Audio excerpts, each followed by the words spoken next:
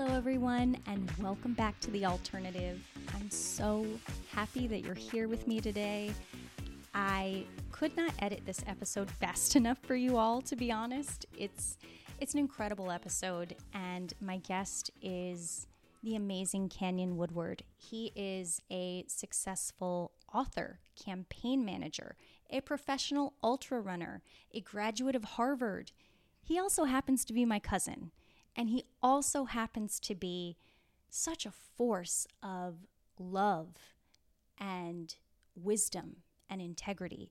And I think especially in our current political climate here in the United States, things can feel heavy and hopeless. And if that's how you've been feeling, then you've tuned into the right place, because Canyon Woodward is going to be your medicine. He's going to show you an alternative way that people can conduct themselves and that it can work. Love and kindness and positivity can be successful in our current political landscape, and he is living, breathing proof of that. So please enjoy this episode, be inspired, be uplifted, and if you feel called to, get involved. Canyon will tell you all about how you can if you feel moved. And I'm going to quit talking and let him take over. Enjoy. Good morning. Heck yeah. Good morning. How are you? So good to It's see good you. to see you. I'm I'm doing great. Living the dream down here in North Carolina. We finally turned the corner from 5-degree weather and enjoying it. Yeah, I'm living vicariously through you right now.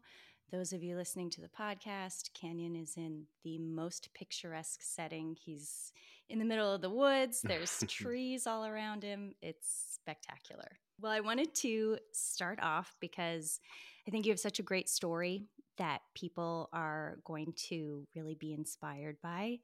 And I think the beginning, the foundation of who you are, is really relevant. And I think that starts with your parents. So I know they're really special people. If you could tell me about your mom and dad. Well, gosh, first off, that's generous. I feel like I'm just mucking through a lot of the time. But yeah, I mean, gosh, I feel like I had the best childhood in the world. Let me try and think of a succinct way to sum it up. I guess I was the youngest of 4 kids. Siblings are Rivers, Force, and Autumn. I'm Canyon. We all got this nature names, which we love, and mom and dad homeschooled us all the way through high school. I ended up taking some classes at the public high school in high school, but otherwise totally homeschooled, and just a huge focus on experiential education, outdoor education, not a ton of formal coursework, and big emphasis on play, especially early on. Spent so much time, outside building forts on the mountain with the siblings and our friends, and got to do a lot of traveling in the 90s and early 2000s, mostly pre-internet, and especially Latin America. We lived on a really careful budget, but mom and dad really prioritized travel and exposing us to different cultures and different ways of life. And so we'd pack up for 2 months, 3 months at a time and head down to Latin America and travel by, local bus, 4 people squeezed onto a bus seat, and chickens everywhere. And we'd find someone who'd let us pitch a tent in their backyard, or we'd find a hostel to stay in. And it was a really, really interesting way to grow up that I feel so fortunate to have had. That's incredible. And I'm just wondering, is there a particular place that you remember visiting that was really impactful for you? The first that pops into my mind is my second birthday in Costa Rica. I got this sweet ball and the Cudamundi popped it. I was devastated. A Cudamundi? Gurumandi. These funny little, yeah, like raccoons with long tails, up to no good. But Costa Rica has been kind of a touchstone. We've gone back there a number of times, did a couple of homestays with this sweet family that I still stay in touch with. The other one that really comes to mind is senior year of high school, graduated early and did a brother's trip just with my older brother Forrest, who's 7 years older than me, which was a pretty big age gap. We didn't have like a super tight relationship growing up just purely because of the age gap into different things. And so that trip, spending 2 months together down in Argentina and Brazil and up to Nicaragua, we just like really bonded and became best friends. And that felt like a really important sort of bridge into more adulthood and leaving home and going off to college. And that was a really special Mm, time. it's beautiful. And doing all of this traveling from such a young age, how has that influenced the way that you look at the world? Because I think you have a really different lens. Yeah, I mean, I think it's had a huge impact. I imagine a ton of it is, I mean, I can think of a lot of ways that it's impacted me, but I think I'm probably unaware of a lot of it too. I think there's a lot that is just implicit, and I never really reflected on that much being a kid amongst it. But I think one of the one of the big ways is just realizing how much abundance there is in in my life and our lives here growing up, and the incredible privilege of just the lottery of where you're born and how much we have in the US, just basics like potable running water, hot shower you can hop into, and seeing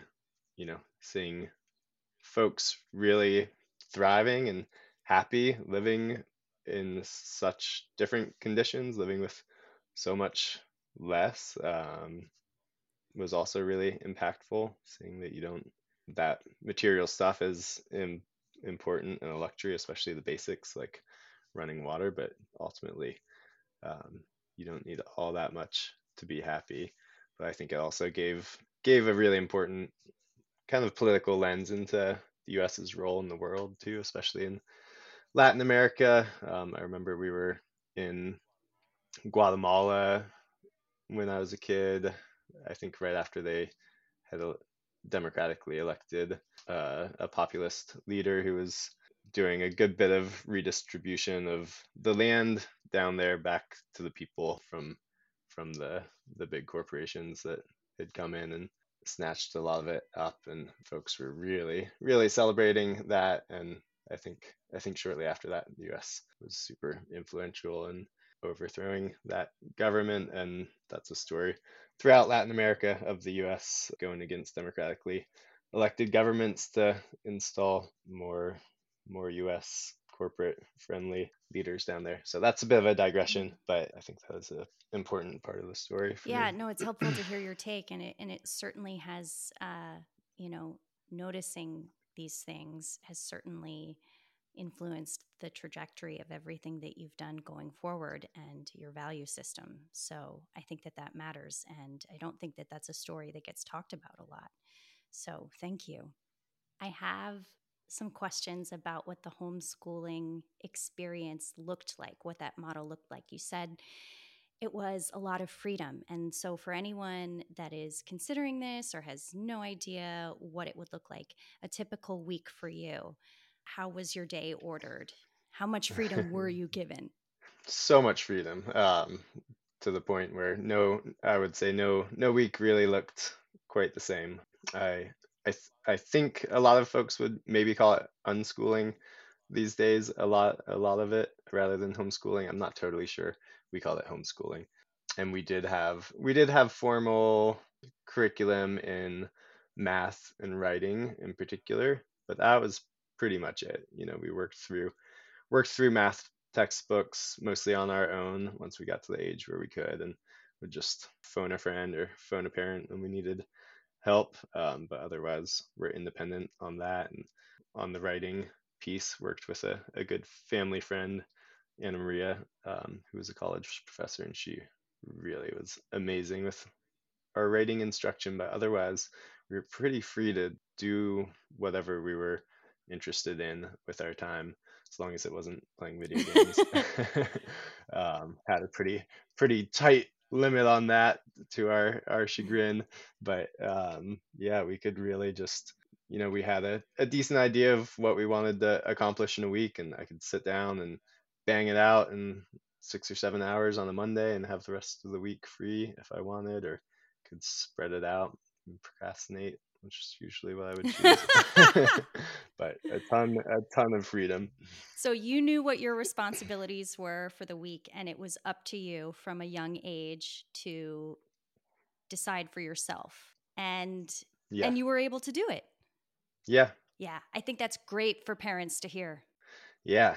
I think mom and dad did a really good job of making a lot of it fun. And I don't know. I'm sure everybody's different, and we were not overburdened by the amount of work by any means. And for whatever reason, I feel like we were interested in it or saw the value in it enough that we got it done. Is there a particular subject that you took a liking to, that you really gravitated towards? I feel like a lot of it was more activity focused, and almost like what you would call extracurriculars in a traditional school system, rather than coursework. Pottery stands out as one that I really latched onto. We had a really good family friend, Doug Hobbs, who was a master potter here, and we'd go over and help him with firewood in exchange for pottery lessons. And then my Aunt Susie ended up handing down an old wheel to me that she no longer used. And so I had my own wheel and got really into pottery, ended up doing that through college. I ended up running the student pottery studio in college, and have really stuck with it ever since. I just love that. I love that there was an equal amount of emphasis on the arts and unlimited time to pursue your artistic interests. It's really beautiful. Yeah, yeah, me too.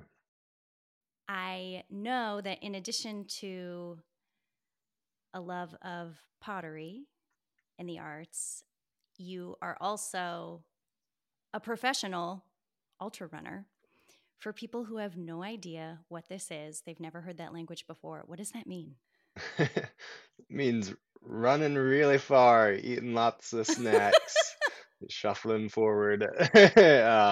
So I an ultra is anything longer than a marathon.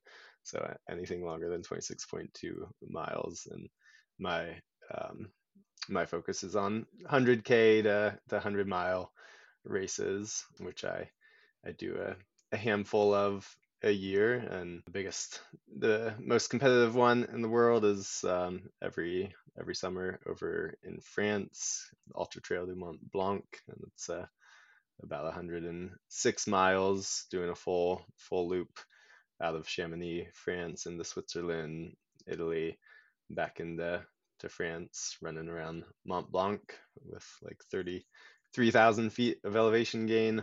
That's the biggie that I train for, and yeah, it's Wow. funky. I mean, how do you possibly prepare for something like this? What does training look like for you? Funnily enough, it's not that much different from marathon training in terms of the mileage. Like you kind of just cap out at a certain point where it's diminishing returns. If you try and push your body beyond that, it just breaks down. So, and then I'm on the lower mileage spectrum of it amongst the folks who do it professionally. But a normal week for me looks like about 70 to 80 miles of training, getting up into to the low hundreds in peak training. 70 to 80 miles a week. Wow. It's amazing. It's really amazing. Yeah, it is kind of crazy when I step back and think about it. I definitely wouldn't have been able to imagine it not too long ago, but at some point, you get in the rhythm of it, and doesn't feel that hard anymore. It's kind of just like, okay, I got 12 miles to go knock out. I've got a window between Zoom calls. Here we go. And you just go and do it. So, what are you getting out of running? What is it providing for you in your life?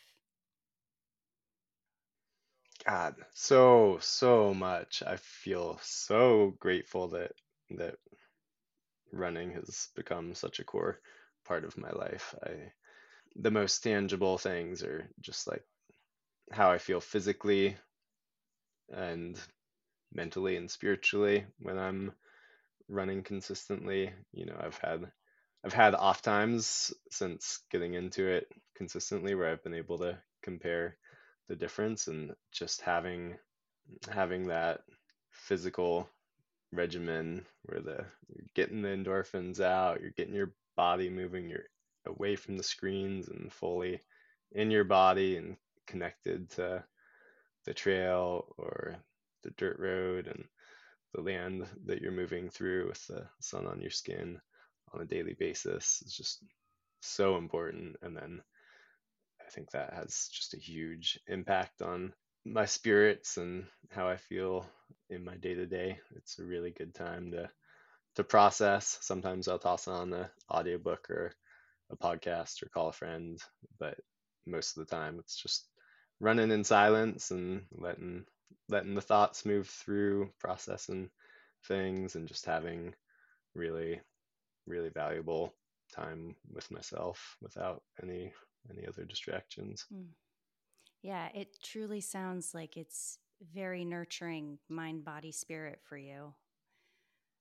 I really feel that from you. Yeah, it really is. And definitely doesn't feel that way all the time in the moment, there's definitely days where it's really hard to get out the door and get it done, but I've made enough of a commitment to it now that I I'm pretty impeccable with my training, even if I don't feel like it, and like type 2 fun, even when it feels that way. I still just feel so much better in my body and in my Mm. spirits. So I know you're very modest, which I love, but I have to point out that I know you have the fastest known time for a particular 72-mile stretch through the Smoky Mountains. Can you tell me a little bit about that? Because I know you ran into some trouble there too. Oh man, yeah. So it's a really, really cool route. It's end to end of the Great Smoky Mountains National Park, which is just basically in our backyard here where we grew up.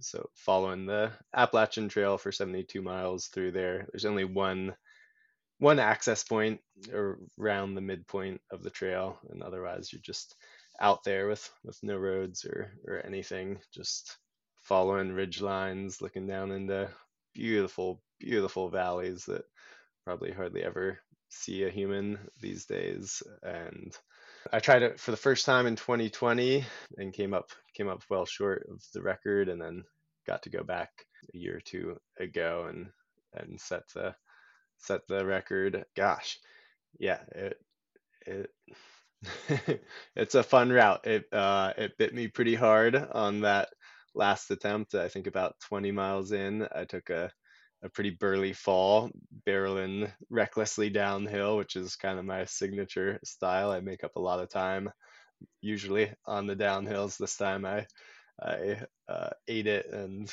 just found myself laying on the ground and was feeling to see if anything was out of whack, and felt like I got pretty lucky and stood up, started to get moving again, and realized my finger was looking a little bit funky, and turned out that I shattered that pretty well in three places, but didn't know at the time. I was like, maybe a minor dislocation. I don't know. I'll deal with it tomorrow, and was able to finish out the route. But it was an eventful attempt. Wow. I am really in awe of your mindset because a lot of people I think would have a setback like that and decide, maybe that's enough for today, but you just pushed right on through.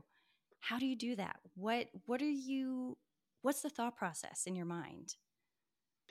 I mean, I guess, you go down and the first thought is like, oh shit, this could, excuse my French, this could be major. And, I'm out here at that point, probably a good 15 miles from the nearest road. So, if it's something more incapacitating, it's going to be a big deal. And so, mostly just being able to hop up and realize it's not a knee, it's not anything, it's just a it's just a finger. What do you need that for? And I don't know. I think uh I don't know, I probably had endorphins going crazy. It didn't feel like it hurt all that much. So I felt like I was making great time and I was excited for doing what I was out there to do that day, and felt like I was able to keep on going after Mhm. it. Well, I love your attitude. I really do. I admire it. And I can't help but notice there is this through line in your life, this love for nature and the earth. And that continues on, especially when you begin school at Harvard. How did it really, this love for the earth, transform into more of a mission while you were there? Yeah, yeah. So definitely grew up with a really strong environmental ethic. I think passed down from mom and dad, and just partly it's just impossible not to when you spend as much time outdoors as we did. And in college, really began to connect the dots a little bit more with climate change. It was 2011 when I went to college, and the Keystone XL pipeline fight was really heating up at that time, and so I got to get involved with that a little bit. And then I met Chloe Maxman, who became my best friend and who I still do organizing work with to this day. And she started a campaign called Divest Harvard to try and pressure Harvard to divest its 50 some billion-dollar endowment from fossil fuel companies, to try and stigmatize the fossil fuel industry on a bigger scale, as part of a coordinated movement on campuses across the country, led in part by Bill McKibben and 350.org. And Chloe really took up the mantle at Harvard, and I co-coordinated it with her and built it into this really serious organizing campaign. We got over 70,000 folks signed on to it, thousands of faculty members and alumni and students. And after a lot of just refusal to engage with us at all from the president and the board, we escalated into some pretty serious direct action where we'd do sit-ins and blockades of the president's office, and a lawsuit, and um, just really put a ton of pressure on. And ultimately, it worked. It took a while, but about 10 years in, a couple of years ago, Harvard finally announced that it was going to divest. Congratulations. That's incredible. Thanks. I mean, yeah, for me, more than anything, it was a political home. It was a place where I learned the power of people coming together to organize for a shared vision and put pressure on where necessary. And I feel like, yeah, it really altered the trajectory of my life. Yeah, certainly. And your friendship with Chloe as well definitely evolved in a very special way. Can you tell me what happened there? Yeah, so after coordinating Divest together, we graduated and kind of went our separate ways, kept in really good touch. I went and worked on the Bernie campaign in 2015, 2016, back back in the Carolinas, and Chloe moved right back home to Maine and got involved with campaigning as well, which I think was a big surprise for both of us. Certainly for me, I had always been so repulsed by electoral politics and by politicians and wanted nothing to do with it. And it was really through that climate organizing that I developed the understanding of just how critical politics and our electeds are for shaping the response that's necessary to tackle systemic crises like climate change. It's just, you know, yes, we should reduce our own emissions and our individual carbon footprint as much as we can, but really that's kind of a misdirection from fossil fuel industries. You know, they've really pushed this idea of the individual carbon footprint through dedicated PR campaigns to take the eyes off the prize, which is really that we need large scale federal and state legislation to curb emissions. So anyway, getting a little bit into the weeds there, but that was what really drew us to okay, although although I it's the last thing I want to do in some ways, it's so necessary to get involved with politics. And so I learned a lot working on the Bernie campaign, and then heard from Chloe in early 2018 that she was going to run for office in her hometown state house district, and she was going to be running as a Democrat in the plus 16 Republican district. And, you know, as a 25-year-old pretty leftist activist, I thought she had lost it a little bit, but I agreed to come up there and manage her campaign, and she ended up winning, and then getting recruited to run for the state senate seat the next cycle in 2020, and managed to take down the sitting Republican leader, the most powerful Republican in the state government at 28 years old, become the youngest woman senator that Maine had ever had. Wow. I have chills hearing the story. And you managed both of these campaigns. Yeah. Wow. Wow. And in my research, I saw that you all ran a really unique campaign. It was very grassroots oriented, door to door, really focused on connecting with the individual one on one. What inspired that, and how did that take shape for you? Yeah, I think it goes back again a lot to our divest days and realizing realizing the power of that organizing, but that we hadn't really been exposed to that in our small towns, and thinking how can we take these principles of community organizing back to where we're from and translate it to an electoral campaign setting. And going in, especially in 2018, running in a plus 16 district, we were really clear with ourselves that the chances of winning were not great. And so we wanted the campaign to build local leadership and organizing infrastructure and capacity that would benefit the community long term, hopefully, regardless of the outcome of the election. So that was a really important piece of it, leaning super hard into the grassroots and turning down all of the typical party consultants and just doing everything in house. And then another big piece of it was running a 100% positive campaign.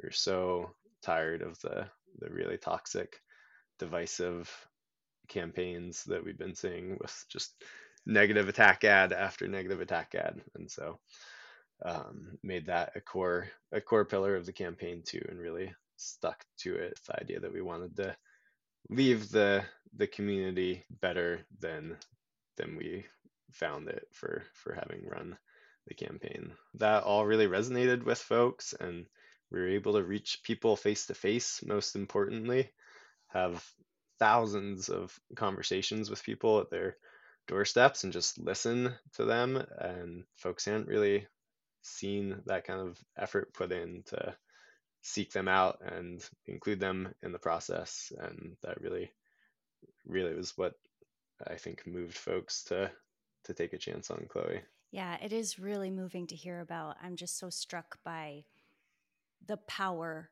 of your intention and empathetic listening with each individual, and how that really can create massive change. What have you noticed happens when you really open up your heart and are willing to connect and listen one on one with someone, even if you disagree? So much opportunity where before there were just kind of caricatures of each other, especially when we were reaching folks who are a good bit different from us ideologically. I think more and more these days, especially with our social media bubbles and with the polarization of the media, we have the most uncharitable pictures of the other side built up in our head. Yeah, both sides do it, whether we just pick out the worst parts of the other side and we paint that onto everybody who voted for Trump or voted for Biden or voted for whoever. And if you can just show up and listen and try and genuinely empathize with why somebody has come to the conclusions that they've come to, you'll realize that most folks are really decent, kind human beings, and that there's at least some things that you can find common ground on. And more than anything, there's a mutual appreciation for the connection and the opportunity to just like see each other as neighbors, as folks living in a community with some really basic shared hopes for the future and for their families and their kids. And so I think that was what those conversations revealed, and that's what they were about. It's beautiful. I want to see more campaigns run this way. Me too. It's a darn shame the amount of money that we just pour into awful, toxic TV ads rather than this kind of campaigning. Well, and that leads me to your work now because you are still at it, you and Chloe, and you have created an organization together.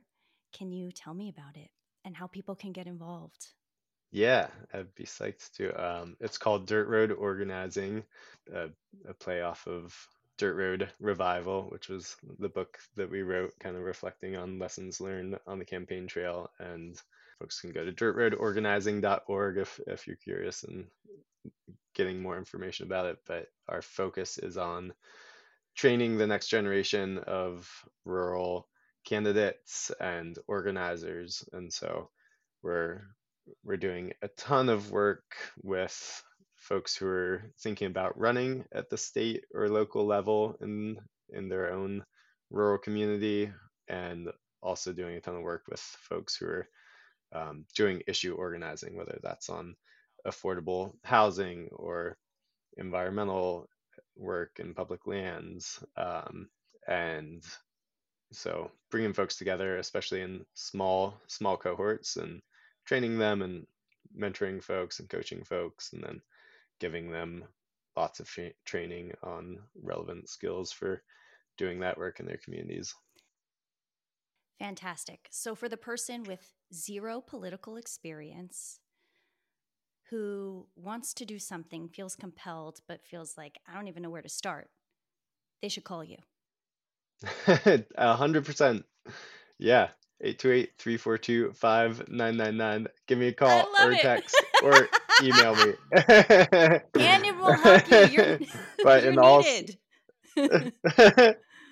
in all seriousness, this is what Chloe and I are dedicated to doing with our lives now. And we desperately, desperately need more good people to just run for office. Chloe had never been a candidate before. I'd never managed a campaign before.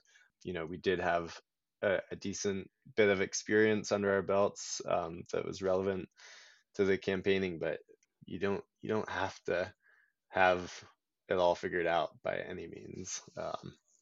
I love the quote from Michelle Obama. I wish I remembered it exactly, but the paraphrase was something to the effect of, I've been in all of those rooms at the, top of the top, and the folks in those rooms are not that smart. If they can if they can do it, you can do it, essentially. And gosh, we need better folks in those rooms, whether it's your local school board or county commissioners or state legislature, on all the way on up. We just desperately need normal, good people to put themselves out there and be willing to run and serve their communities. I couldn't agree with you more. Reach out. Yes, please reach out. There is nothing to be intimidated about. You are needed. We need more people with beating hearts in their chests who are impassioned about these issues and who really want to create a better world for all of us. And the climate is something that impacts every single person. It is crucial that we Yeah, get working on it now, yesterday. So I yeah, think your message is really just so inspiring that you can learn along the way. There's coaching, there's help. What matters is your intention. You can figure out the rest along the way. totally. Well, I wanted to also ask you, how can people see the beautiful film that Forrest made? Oh yeah, it's it's a short film called Rural Runners, and it's going to be available on Vimeo really shortly if it's not already. If you have show notes, I think we could put a private link in there. Anyone who's interested, this is a gorgeous film that if you're not already incredibly moved by Canyon and his story, watch this film. It will bring tears to your eyes, all about the parallels between running and the political campaign that Canyon and Chloe did together and how they were victorious against some pretty wild odds. What's giving you hope right now? The folks in our Dirt Road candidate cohorts and the organizers as well are giving me so much hope, seeing so many young folks, especially, but folks of all ages in their small towns all across the country who are doing just incredible work, whether it's putting themselves out there to run for state house or doing that issue-based organizing work and building that leadership and long-term community organizing capacity where they are. I feel so fortunate to just be connected to those folks and get to hear their stories and what they're doing on the ground. I'm such a firm believer that that's the kind of that's the kind of work that builds up on a national scale and really affects meaningful change. And so I've never seen I mean, I'm pretty young, so I don't have a lot of years under my belt to see stuff, but I feel like this is a unique moment with younger folks and the younger generations really vigorously engaging with politics and with systems and thinking critically and getting involved, and excited to see that continue to snowball. And that's what gives me the most hope. Gorgeous. So I'm going to have links to all of this in the notes, to Dirt Road Organizing, all the ways that people can message you, get into communication, and begin helping, because I know people are going to feel rallied after they listen to this. And yeah, is there anything else that you want to leave people with? I don't think so. This was such a fun conversation, Christy. Thank you. It really was. You have no idea. I adored every minute of it. I am in awe of you, and I want to do whatever I can to shine a spotlight on you and the work that you're doing, because it's extraordinary and it is changing the world. So, thank you for being you. Ah, likewise. Thank you, Christy. Wow. Don't you just love him? I hope you all enjoyed that conversation as much as I did. If you want to get involved, the organization is called Dirt Road Organizing, and their website is dirtroadorganizing.org. You can learn more there. You can reach out that way. And yes, I did double check with Canyon, and yes, he is okay with leaving his phone number in the episode. So if you want to call him directly, that's available to you as well. Please do. He welcomes it. And the book I wanted to mention as well, that is called Dirt Road Revival: How to Rebuild Rural Politics and Why Our Future Depends on It. If you want to learn more about an alternative campaign strategy and how kindness and integrity work, It is by Chloe Maxman and Canyon Woodward. It's available everywhere, Amazon, anywhere books are sold. The film that we had referenced is called Rural Runners. It is by Canyon's brother, Forrest, also my cousin. It's a gorgeous portrait of the campaign that Canyon and Chloe created together, and it's really, really moving. I highly recommend it. I'm going to have that linked in the notes below, so please do check it out. And until next time, stay tuned and stay open to possibilities. Have a great week, everyone.